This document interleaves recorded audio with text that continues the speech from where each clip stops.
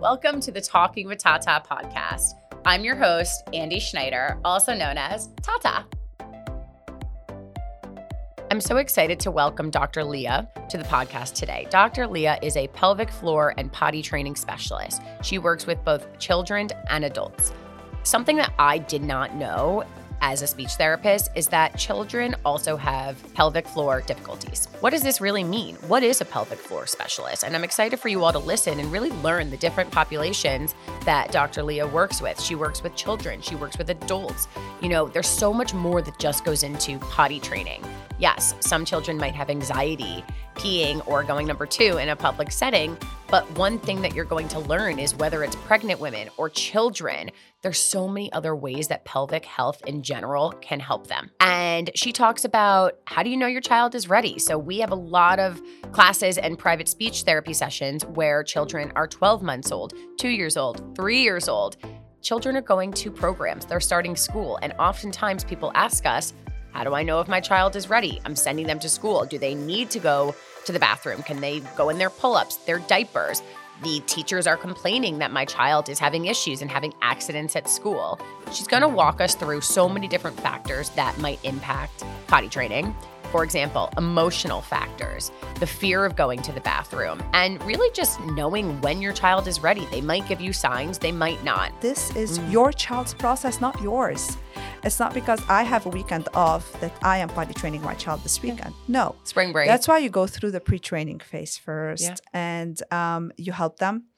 And when they start feeling, okay, I'm wet. I know the difference between wet versus being dry. Right. I am interested in using the restroom. Oh, this is how mommy used it. Modeling, going through all of this process. Yeah. Then you know your child is ready. Yeah. Today's Tata's tip of the week is a little bit different. And I really wanted to talk to you all about speaking with your child from 0 to 3 months. We always talk about really general tips here. We talk about eye contact and getting down on the floor, which is all extremely important. And we're going to talk about that today. But 0 to 3 is really such an important time. And at this age, your child's really going to start paying attention. Their eyes are changing so they can glance at you and start to really recognize who you are. They're going to start recognizing sound. So we want to take advantage of this moment. They're listening to you. They might even turn their head when you say their name. Someone says, Andy, I look to the left. I look to the right. I respond to my name. And at 3 months, your child is doing that as well.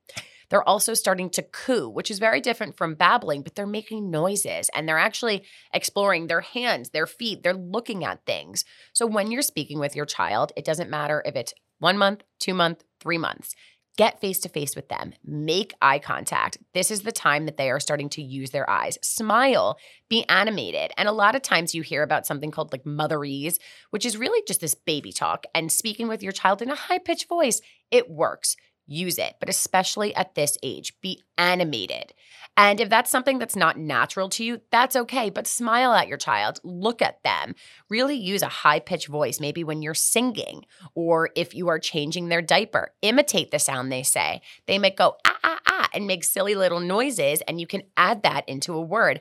Apple. Yes, they might not know. They probably won't know what an apple is, but make whatever sound or approximations they're making and apply them to a word. At this age, your child is smiling, making noises, crying if they're hungry or tired. They're actually starting to communicate with you. So when they cry, I know you're hungry. Let's feed you. Let's drink from the bottle. It doesn't hurt to just start communicating in this back and forth conversation with your child, whether they're 2 weeks old or 3 months old. I'm very excited to welcome Dr. Lea Feghali to the podcast today. Welcome. Thank you. Thank you for having me. I'm so happy to be here. I'm going to let you kind of give your background, but you are pelvic floor specialist, potty training specialist. You work with adults, children. Yes. I am currently learning that you do a lot more than I even realized you do. So tell us a little bit about yourself and your background. I have a doctorate in physical therapy, and I specialized in pelvic floor health for pediatric population and the adult population. So I work with children and adults, because everybody has a pelvis. But the problem is nobody thinks about it until it's broken. So that's why most people think that's only for pregnant women or postpartum. No, anybody. I mean, research actually, like in the literature, it says that 1 in 4 people will have some kind of pelvic floor dysfunction at some point in their life. Wow. Because, they're the floor of our body, and they hold us and they allow us to pass a bowel movement, pee, have sexual intercourse, which are things that we do on a daily basis. And yeah. Wow. Okay. So what is a pelvic floor specialist? Yeah. So a pelvic floor specialist is basically a specialist in anything related to pee, poo, and sexual intercourse. Let's put it that way. Got it. My husband would call it, you're a people plumber. I like that. You are the people plumber of Miami. We're going to go with that. Amazing. Which actually, you know what? I don't mind. Go with it. Why not? That's what it is. But the problem is that people are so ashamed to talk about it. And I realized that many people go like, oh, it's normal. You just had a baby. It's okay to pee on yourself. Or, oh, they will outgrow bedwetting children. Like they normalize. Right. I sneezed and I peed a little bit. Yes, they normalize these things when actually it shouldn't be normalized. It's common, but it's not normal.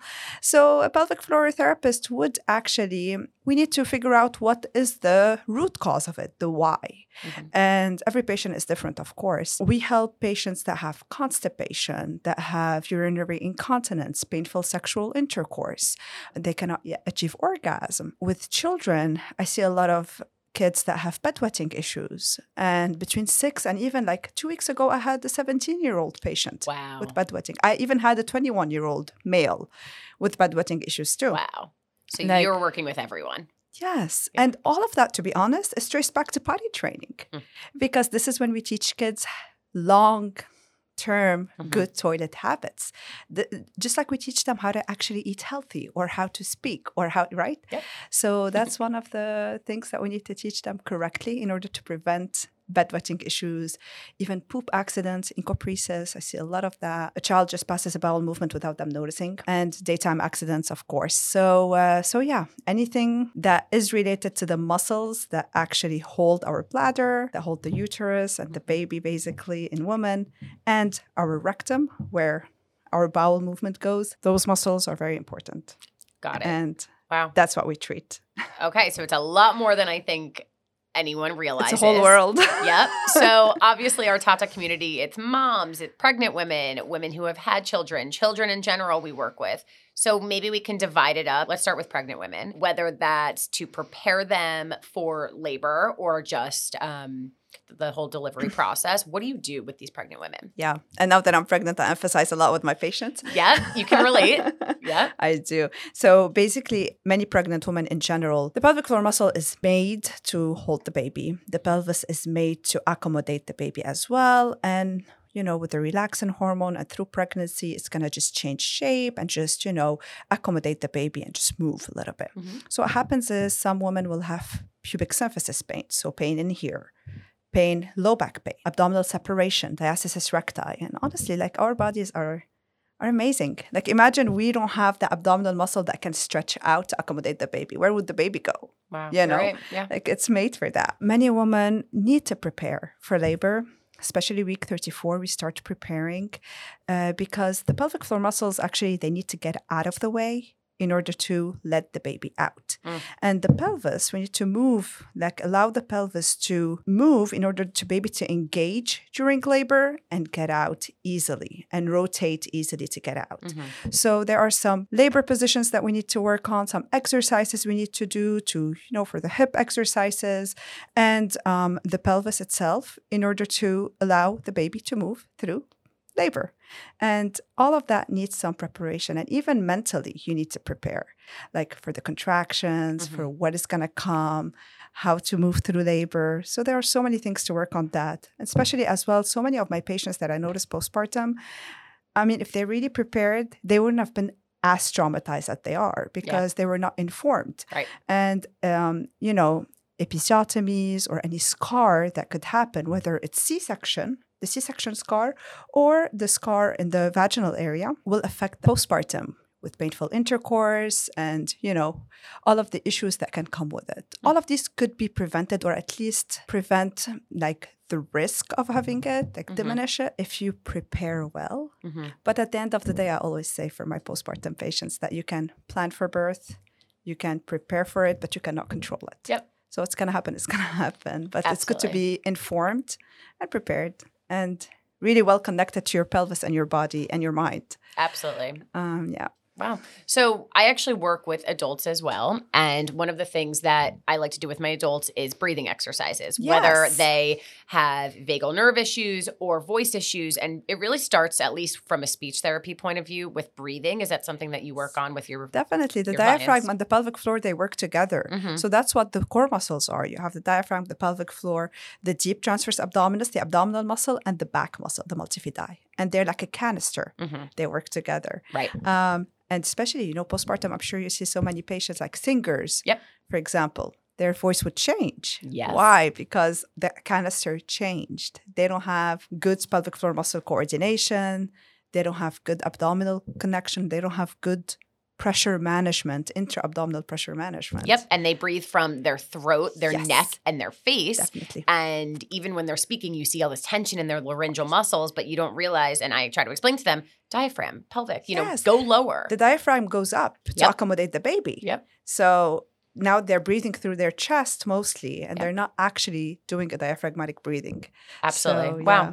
So what about Kegel exercises? Dr. Kegel, in the 40s, he's an OBGYN, Yep. came up with that contraction, that one contraction, exercise. Like, squeeze your muscle. By the way, I'm not pregnant and I have done this, so and I know that you're cringing right now. So again, No, tell us. there's nothing wrong with Kegel exercise, but most women don't even know how to do it. And Yeah. it's not only about the pelvic floor muscles. So that's the thing. We have to look beyond the pelvic floor muscles.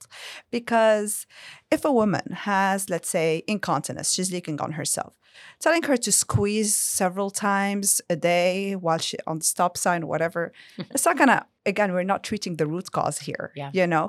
And this is just a squeeze of the muscle. Mm. There's a whole core, pressure management. We have to work on the breathing, on the diaphragm. We have to work on the abdominal muscles. We have to work on the hip muscles because the hip affects how the pelvic floor actually is working. And the muscle needs to be able to squeeze and lift and relax and let go. Not only squeeze, not only engaging. So we have to have a full range of motion. It's like a trampoline. Yep. So many women have painful intercourse, let's say, or they have UTI symptoms, urinary infection symptoms, but their test is negative. Their urine test is negative, so they don't have any infection, but they still feel those symptoms. Telling her to do Kegel exercises or to squeeze is going to aggravate the symptoms because imagine a muscle that is already, clenched, you're squeezing it even more. So there's no blood flow. There's no, anyway, every patient is different. And Kegel exercises, like even to prepare for delivery, no, we need to learn how to relax and let go. Yep. Because the muscles need to get out of the way Right. in order to let the baby pass. Right. So how would you tell, someone who is in labor, relax, chill out, don't worry. You prepare for it before. Okay. That's what it is. Yep. That's why you do your pelvic floor exercises, your breathing exercises. You teach the partner how to do the counter pressure in order to allow the pelvic bones to move as well during labor. So it depends on where the baby is. The partner can help. Right now, I'm preparing, hopefully, for the water birth. Okay. Wow. Good for you. Yes. Because I believe our bodies are designed to do that. But at the end of the day, I'm 5 minutes away from a hospital. So again, you plan for it, you prepare for it, you never know what will happen. Maybe Absolutely. my water will break today. Right here, podcast. I hope not. It's Leah, too let's early. let's wait a little bit. But yes, so going through that with the partner as well, how can they help you? Mhm. Because you're not going to be aware as much, but you would have been prepared for it. Right. And you would actually open up all of the hip muscles and the pelvic floor and prepare yourself for this. It's like it's like a marathon. Mhm. Do you just go to a marathon not prepared? No. You Right. have to No, take you like have to at train. least Yeah. few months to prepare for it. Wow. So yeah. Wow. So you really work with the individual, the mom, the dad, the couple, whoever it is, and you're working with them. I mean, you work with people who are also not pregnant, but you are working with them pre-labor, during, and even afterwards. Postpartum, definitely. Yep. Yeah. Absolutely. Wow. Absolutely. And even you have women that, have incontinence, like even you have young people. I had patients, 11-year-olds, 17 years old that have urinary incontinence. They never had children. They never went through delivery. But why is that? Because of the pressure management. That research, even studies have shown that women that are in the Olympics, while they're performing, they are having incontinence. They are leaking on themselves because that's the only muscle they're not working. That's one. And two, the pressure management is not actually good. So that could be one of the reasons why they're leaking. But again, anybody can have pelvic floor dysfunction. So not only postpartum. Wow. So next kind of population I want to discuss is children. Yes. And I have 3 nieces. One has been through the potty training process, which is not easy. We are about to, I guess, prep the next one for it. So how do you really know when your child is ready to be potty trained? That's a great question. So in general, being ready physiologically to potty train is whenever so this is our bladder, whenever they're able to hold it for 2 hours at a time. So they're dry for 2 hours at a time, dry after a nap, and dry every 2 hours. So check how many times a day am I changing a diaper? That's one. 2, we have to make sure that the child has a predictable bowel movement that is mushy. Because sometimes if a child is constipated, please don't potty train them. Interesting. Don't. We have to treat constipation first before we potty train. Because, as an adult, if you have painful sexual intercourse, do you really want to have sexual intercourse again? No. You're going to squeeze your muscle. You're going to avoid it. And you don't want to do it. Yep. Children that have one bad experience, one bowel movement that is painful, they don't want to do it anymore. So what happens is they're going to squeeze and suppress the urge to poop, and that will result with a tantrum, not wanting to sit on the toilet, not wanting to go through that process. And we want to get ahead of poop anxiety. That's why we go through the pre-training phase. In general, we have to make sure that they're not constipated. They are able to hold their pee in for 2 hours at a time at least. And they have good gross motor skills too. They are interested in the process and they're not scared of sitting on the toilet. So there's too many prerequisites. That's why we go through the pre-training phase. Yep. So potty training starts way before the child is ready. Yep. Way before. Wow. And it really seems as though similar to having a baby. You start before, there's a during, there's an after. I believe in the prevention and awareness. Yeah. Like, why do we have to wait until the child is 17 years old, has bedwetting issues, and how did you potty train the child? What happened? Right. When did it start? And then you figure out that it started during the potty training process. So that's why I created the books. And that's why, I talk a lot about it and I give a lot of workshops too for parents because they don't know and they cannot know everything, So just to guide them through this process. Yes. So a little bit about these books. So, I mean, I'm a strong supporter of reading to your child. And it seems as though you are as well. I have in front of me The Day I Learned How to Use the Potty, an activity book that you created, as well as how to use the potty and just different books. Tell us a little bit, why did you create these? What was your goal with this? Yeah. So again, because I see many children between 6 and 12 and even 17 that have bedwetting issues, poop accidents, constipation, daytime accidents that is traced back to inadequate potty training. I figured that there's not even a lot of books as well out there that shows how a child should be sitting properly on the toilet. Like you have to have a squatty potty. You have to have... Right. How do you push if you don't have something to push against? Exactly. Like you have to have your knees above your hips, basically, in order to allow for the pelvic floor muscles to relax and let that bowel movement pass without having to strain. Right. So that's one thing, So I created the books. It's called The Day I Learned because we all have that one day when something clicks. Yep. We learned something new. The activity book is amazing because it's divided into pre-training and potty training phase. There are actually illustrations about the bladder, about our bowel movements. Yep. So children need to be aware. So there's something that is very important, interoception, what we miss. Why do I need to use the toilet? What is my body telling me? Oh, it's the bladder that is actually, holding urine in. Yep. And the bladder is nudging me. So my body is telling me that I need to go to the restroom, not an adult, just because I want to please them. I'm going to go sit on that toilet. You know what I mean? Yeah. That's how it goes. Teaching children about their body signals, their bodies. My actually illustrator, she lives here in Miami. She's amazing. She did exactly what I wanted. Wow. And so the books came to life. I have to give you major props for this because one of the things that I'm looking at here is you talk about motor skills. You are talking about facial expressions and emotions. One of the pages here that I'm looking at talks about the parts of the body. First of all, love that from a speech therapist point of view. But one of my biggest compliments is you're getting the child involved. And I think a lot of people don't do that. You think of a parent being like, go to the potty, go to the bathroom, and you're really bringing the child into this whole process. And that's as well, go to the potty on a weekend where they have time off. Yeah. And they can sit on the toilet. So the 3-day method, I'm so against it. Interesting. You Okay. can do the 3-day method if you prepared your child before. But you cannot tell a child that has been in a diaper for so long to go sit on that scary toilet where their feet don't even, it's a huge toilet. Yeah. Imagine you're sitting on a bar stool trying to pass a bowel movement. Yeah.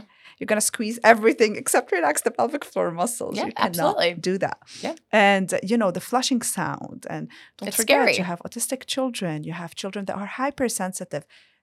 All it takes is one bad experience for them to withhold stool. Yep.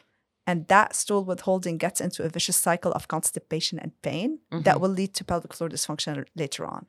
So preparing your child, educating them throughout the process, and then taking off the diaper. So basically potty train them without the stress of taking off the diaper. Absolutely. And We I don't think want pressure. one thing you're doing by taking away this whole 3-day process is you're taking away the stress out of it, right? Yes. It seems as though, look, this might not be the easiest process for every child. Every child's so different. And there's a lot of emotional factors, which is something I wanted to ask you about. Yes. What are the emotional factors? I know a lot of children are scared to leave their friends and they don't want to be embarrassed or they're anxious about it. Is that something you really see with the groups that you work with? Yeah, definitely. And again, even during the potty training process, you would prepare the child for all of those emotions. So if there's a sibling, there's a newborn coming, or if they're starting a new school, or if they're having a new nanny, all of these are too much for a child. So, and even going to school as well, like public restrooms, like small, quick example. When you go to a public restroom, you have to model the fact that, I don't know if I want to sit on that toilet, but you know what? I'm safe. I'm okay. I'll be okay. And you just sit down. Yeah. That's a mantra for your child. Next time he's in a public restroom, he will go through that through his head. Yep. So emotionally preparing them through the process, always watching out for constipation during those emotions, because again, if they hold the stool and they don't want to let it out, it's going to get dehydrated. They're eating every day. They get into the vicious cycle of constipation. Working around that, making sure that they're having a mushy bowel movement daily is important, even during their emotional, whatever is triggering them. Yeah. So, yeah. Absolutely. And then what do you think just about just schools? I know a lot of moms come to me and they say, my child is starting school in August and I want them to be potty trained, or the teacher is upset because they keep having accidents and I'm embarrassed. My child's embarrassed. What do you tell? I don't know if there's a way to talk to the schools or the parents. What do you tell these parents? I usually work with the teachers or with the nurse. If a child is 4 or 5 years old and is pooping on himself, standing up, that's another thing. I see so many constipated kids basically that poop standing up because they want to control how much is going out. Interesting. And they're not squatting. We need to squat to pass a bowel movement. When you see a child standing up to pass a bowel movement, and usually I have so many patients that tell me, oh, my child is not constipated. He poops 3 times a day. Well, that's because he's not fully evacuating at once. Right.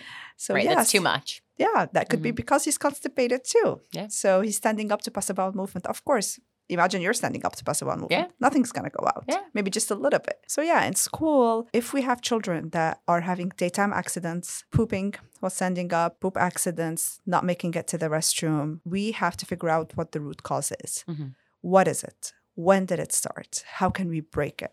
And we work with the teachers. So they need to take extra care of them if they can. I know they have so many other children in the classroom. So that could be, it's not easy. It's not easy. But we have to work around that. Everybody be on board. The parents, the teachers, and the child in order to help this child. Because, yes, some kids have FOMO, fear of missing out. They don't want to go to the restroom. If you prepare your child and work on the interoception and teach them how to listen to their body signal and stop what they're doing to go to make it to the restroom because their body told them to do so, not the teacher. This is when we prevent all of these issues in school too. So that brings up an interesting point. I work with a lot of different kids. We go into their homes 1 or 2 days a week. I'm with them for 30 to 60 minutes. And the moms say to me, we're potty training, or I think he has to go to the bathroom and he hasn't yet. Ask him every 10 seconds. Ask him every 30 seconds. Is that a no? Definitely. Yeah. Definitely. Tell you why. The bladder should be able to hold urine for 2 hours at a time. Got it. Why do we want to empty it every 10 seconds, every half an hour? Yeah. Going just in case, this is whether for children or adults, is a very bad habit because your bladder is made out of a muscle called the detrusor, right? And what happens is, actually, if you open, you can see how the bladder fills up. It's so cool. I love, that's maybe my favorite activity in the activity book. Which in the page pre-training phase. Pre-training, okay. Yes. See, they need to drink water. We're showing them the water. Yeah, I would love to show this to everyone as I'm doing this. We'll do a little video afterwards. Yes. You'll tell me when to stop. Yeah, I just go, it's close. Okay. See the bladder? Yep. It fills up and it nudges you. So basically, you will feel the urge to pee whenever it's like quarter, like it's filled here. But you can hold it, right? Yep. And then it fills up until you have the urge, you have to go. That should be every 2 hours for children, hour and a half, and for adults every 3 hours. So if you go pee before you leave the house, or if you tell a child go pee just because I told you so, although half an hour ago he just emptied it, what happens is he gets used to emptying before the bladder is actually full and before the bladder actually sent him a signal that I need to pee. Wow. So for long term, that child will have to use the restroom every half an hour because he got into that habit. On the other hand, you have some kids that don't pee at all. Like it takes 5 hours, 6 hours for them to go empty their bladder, and that will make the bladder even more enlarged. That's another problem. Like even I have adults that have a very enlarged bladder that they need to use a catheter right now because the muscles are so overstretched, they're not even squeezing to send a signal to the brain that, hey, I need to pee.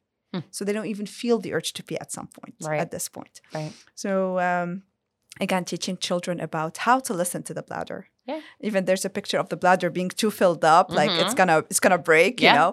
Like a balloon. Which takes me to a very important point. Whenever a child has an accident, please blame it on the bladder and not on the child. That will take shame away from them. Wow. And that will give them more, they take ownership. Like, this is my bladder. I need to take care of it. Yeah, I'm going to listen to it next time, you know? I had a patient actually, like the next day, she called me the next day. She said, my daughter went through this activity and she usually never stops what she's doing to go pee. So when she did the activity of the bladder, they were working together the next day and mom was like, you want to go to the restroom? I can tell you want to go, but finish that and then go. She said, no, I don't want my bladder to look like this. Wow. So she's putting a visual, another speech therapy tip, put a visual with everything you're saying. Put a visual. With a verbalization. So she saw how the bladder would be like not really happy. So she wanted to go and empty her bladder. And stop what she's doing. In a selfish way, every time I get in the car, I run to the bathroom just in case I have to pee. Or I am really nervous I won't make it through a 2-hour drive. So basically, you're telling me not to do that. And you can retrain your bladder in order to hold it. So right now, what you can do is just check, okay, how often am I actually using the restroom, you know? And that's a good thing. You're sipping water throughout the day. You're not gulping it. Yeah. Because when we gulp water, you will feel the urge to go pee. Yeah. But if you sip it, you will get even more hydrated and you will not have the urge to pee as much. Yeah. And you train your body. Absolutely. I know when I first started drinking this Stanley cup, I would race to the bathroom because I had to pee every 20 seconds. But now as I go slower, I notice that I can get through 3 podcasts before I have to do that. There you go. Yay. I'm learning. Absolutely. Great. So what do you, one of actually our Tata moms wrote in about this. How do you feel about potty training regression? Why does it happen? The regression mostly happens because of one bad experience, right? Passing a bowel movement that is very hard to pass. They don't want to pass it at all. Painful. Yeah. It's painful. They don't want to do it. They would squeeze it in, goes through a tantrum. They don't want to sit on the toilet. They're avoiding the restroom. Yep. They want to poop in their diaper when they're sleeping, during a nap, because this is when they feel safe and when they feel relaxed. That's one thing I tell the parents all the time. I don't care where, how, when your child poops, as long as they poop. Yep. I want that bowel movement to pass and get out of their bodies, because if it stays in, it's going to get even harder and it's going to be even more painful. Yep. So I don't care what they do. let it out, and then we treat it right away, but let them poop whatever they want and whenever they want, for sure. And daytime accidents or bedwetting, if that's what you mean by regression, again, it could be a physiological problem too, not emotional. That could lead to emotional for sure, because the self-esteem of that child is not the same. And even like I have patients that tell me, my God, I didn't even notice that I have a happy child. Like imagine you're constipated for like a week, 2 weeks, you're bloated. You're going to Miserable. be irritated, right? You're going to hate everybody. Yeah. Imagine that little kiddo that have a distended belly, constipated, and having bedwetting issues and being bullied, or, I mean, I even had patients, the parents really thought that child, and especially after going through doctors, well, he's doing it on purpose just because he wants attention.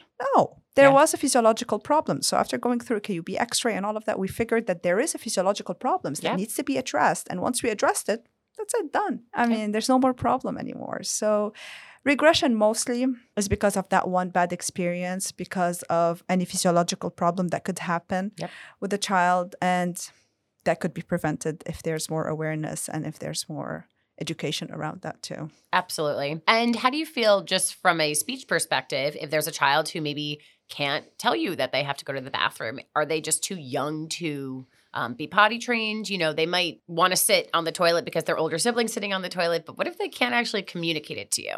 So, you have sign languages. Yep. That's one. Yep. And two, I mean, communication is not major, honestly, because you can see it when a child wants to go use the restroom. They do that pee dance, or they hold their bottom if they want to poop. So you can communicate in different ways. But in general, I am almost against. I am with elimination communication. Yes, you can do it. Mm-hmm. But actually putting a child that is 11 months old on a toilet to start potty training that early, it's a waste of time almost, because the neuromuscular connection is not there. The bladder is not fully developed. Interesting. Why do you want to start that early? Right. Actually, the American Pediatric Association, they recommend not starting before at least 18 months old, because this is when neuromuscular connection starts. There are some research that suggests not even starting before 2 years old. Why? To prevent constipation, because we want the child to be mature enough and aware enough and has good interoception, because they are listening to their body signals, and they're not constipated. So that's how we help the child. We take off the diaper almost at 2 years, but again, that varies from child to another, depending on their developmental milestones, their gross motor skills, all of that. We can pre-train the child as early as 15 months.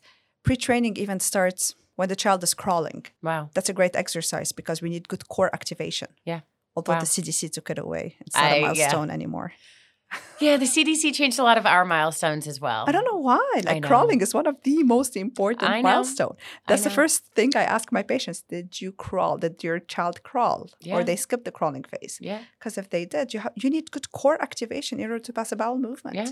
And being on hands and knees but it's never too early to introduce the exercises, so it's fine. Think of Pilates, right? You're in Pilates in like a plank, or like you're on your hands and knees and moving your legs and arms, and you're strengthening your core. Yeah. So obviously every child is different. Yes. If you, in your opinion, so you're starting the pre-training with your books. If you had to, with your future child, let's say the perfect quote unquote age, is it is it 2? Is it 3? Is it going to school? What for you would just be like your qualification for so the problem with schools is that they put so much pressure on parents. Yes. Like I have so many, I had patients in Paris actually. They start school, I guess, was in August. The child, and they're like, we have 1 month, we need to potty train that child, and he's like, he doesn't even want to poop on the toilet, and he's having constipation and bedwetting and all of that. I'm like, whoa. It's a lot. Yeah. But I feel for those parents. I'm against schools forcing children to be potty trained before they go in. And they do. A lot of the schools do. That's discrimination against some children that have developmental delays or they have physiological issues. Absolutely. So this is when I send a letter to the school, tell them, hey, we're working on it. He has a physiological problem. Please take this into consideration. Actually, we need your help in order to help that child. That's too much pressure on the parents. Yeah. So for me, the best age to start, you can start modeling. You can make sure that they have good gross motor skills. They're eating healthy food, even picky eaters as well. I send a lot of my patients to, nutritionists and experts in how to start solids, how to start, because constipation can start early on. Yeah, when you stop breastfeeding and you introduce formula, when you introduce cow's milk, the prime time to get constipated is during potty training too. But constipation can start early on, and gastrointestinal problems can start early on. Yep. So preventing that, if I have a child, And definitely, I would make sure that my child is having a mushy bowel movement daily, not straining to pass a bowel movement, not having a lot of gas. So working on that, preventing it. Elimination communication, make sure that they go through the milestones so they have good core activation, even moving from side to side as a baby, right? Yep. Rolling from side to side, that's a good core activation. They Yeah. have to go through the gross motor skills. And then teaching them how to pull up and down the pants. And all of them, you don't want them to have an accident just because they don't know how to pull down the pants. Right. So it's really not an age thing. It's more of just the different qualifications, whether it's fine motor, emotional, sensory. But I would always plan it around my child. So this is your child's process, not yours. It's not because I have a weekend off that I am potty training my child this weekend. No. Spring break. That's why you go through the pre-training phase first and you help them. And when they start feeling, okay, I'm wet. I know the difference between wet versus being dry. Right. I am interested in using the restroom. Oh, this is how mommy used it. Modeling, going through all of this process. Yeah. Then you know your child is ready. Yeah. It really is so similar to my field. And I know it just doesn't seem like it, but modeling and just really, just sensory issues and so many other things. Interoception. There's a lot of prerequisites. That's why in 3-day method, all of my patients that have bad bonding issues read the books of the 1-day and 3-day methods. Yeah. Serious. Yeah. I'm like, what potty training method did you use? It's always that one. Absolutely. Seriously, that's why I created it. Genuinely, I'm doing these books maybe only for my patients. I don't care. Yeah. But it's incredible. So before I talk about these books, because I want to learn a little bit about them, so you work also via Zoom or Skyping with people. Okay. So you really can meet with anybody? Yeah. Okay. Yeah. Wow. I do a lot of online consultations, mostly online consultations, because I teach parents how to, they're with their kids all day long, all the time, right? Or caregivers. Yeah. But we need to figure out if they have like issues, if they have bedwetting, constipation, all of that. Okay, great. Get me the KUB x-ray. Let's talk more about that. I want to learn more about the past medical history, their potty training history. Right. Once we figure out what the root cause is and we have an official diagnosis, I tell them exactly what they need to do at home in order to help their child go through the process. And honestly, we don't need more than 2 sessions or 3. Yeah. And they're done. Wow. Because once you figure out what the root cause is and they are committed and consistent with what I tell them to do, they're done. They're good. And for potty training or even, pregnant moms and all of that, I teach them what to do. Because even in my clinic, like if I want to see a patient in the clinic, I would see them every other week for a few times. Yeah. But at the end of the day, I want the patient to be independent from me, not dependent on me. We don't use biofeedback machine. I don't use... No. Figure out the root cause, teach them about their bodies, why this is happening, treat it, give them the right exercises to do, and you're done.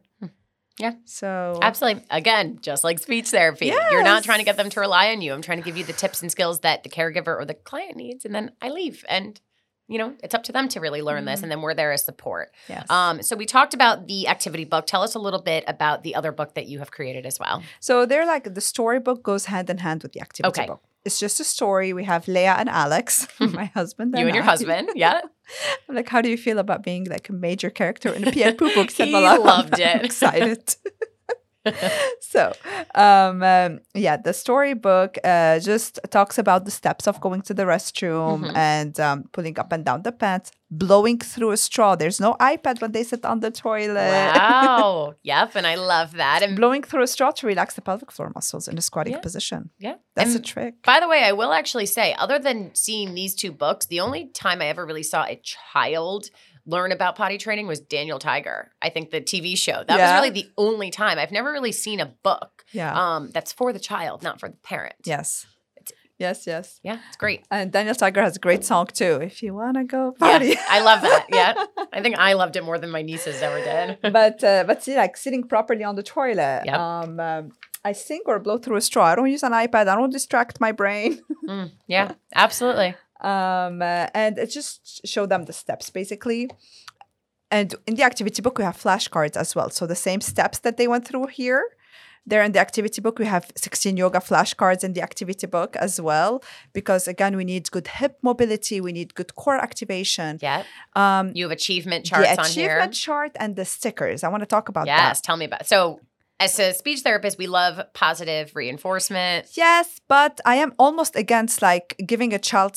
So basically the stickers, if you see them, they're like water stickers, vegetable, fruits, pee and poop. Why?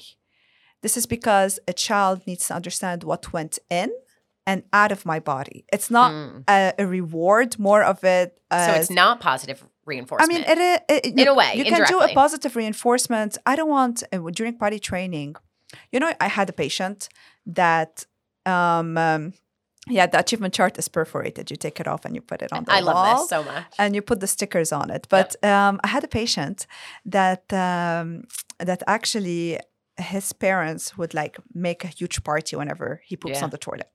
And one day he hated his mom for some reason. Like he had a tantrum. And he knew that pooping on the toilet would make her happy. He doesn't want to go poop on the toilet. Smart kid. Wow. Smart. So that's why that too much reinforcement can backfire. Yep. So it depends on the child. Absolutely. So the stickers here are more about when we teach children, okay, where does the pee come from? Where does the poo come from?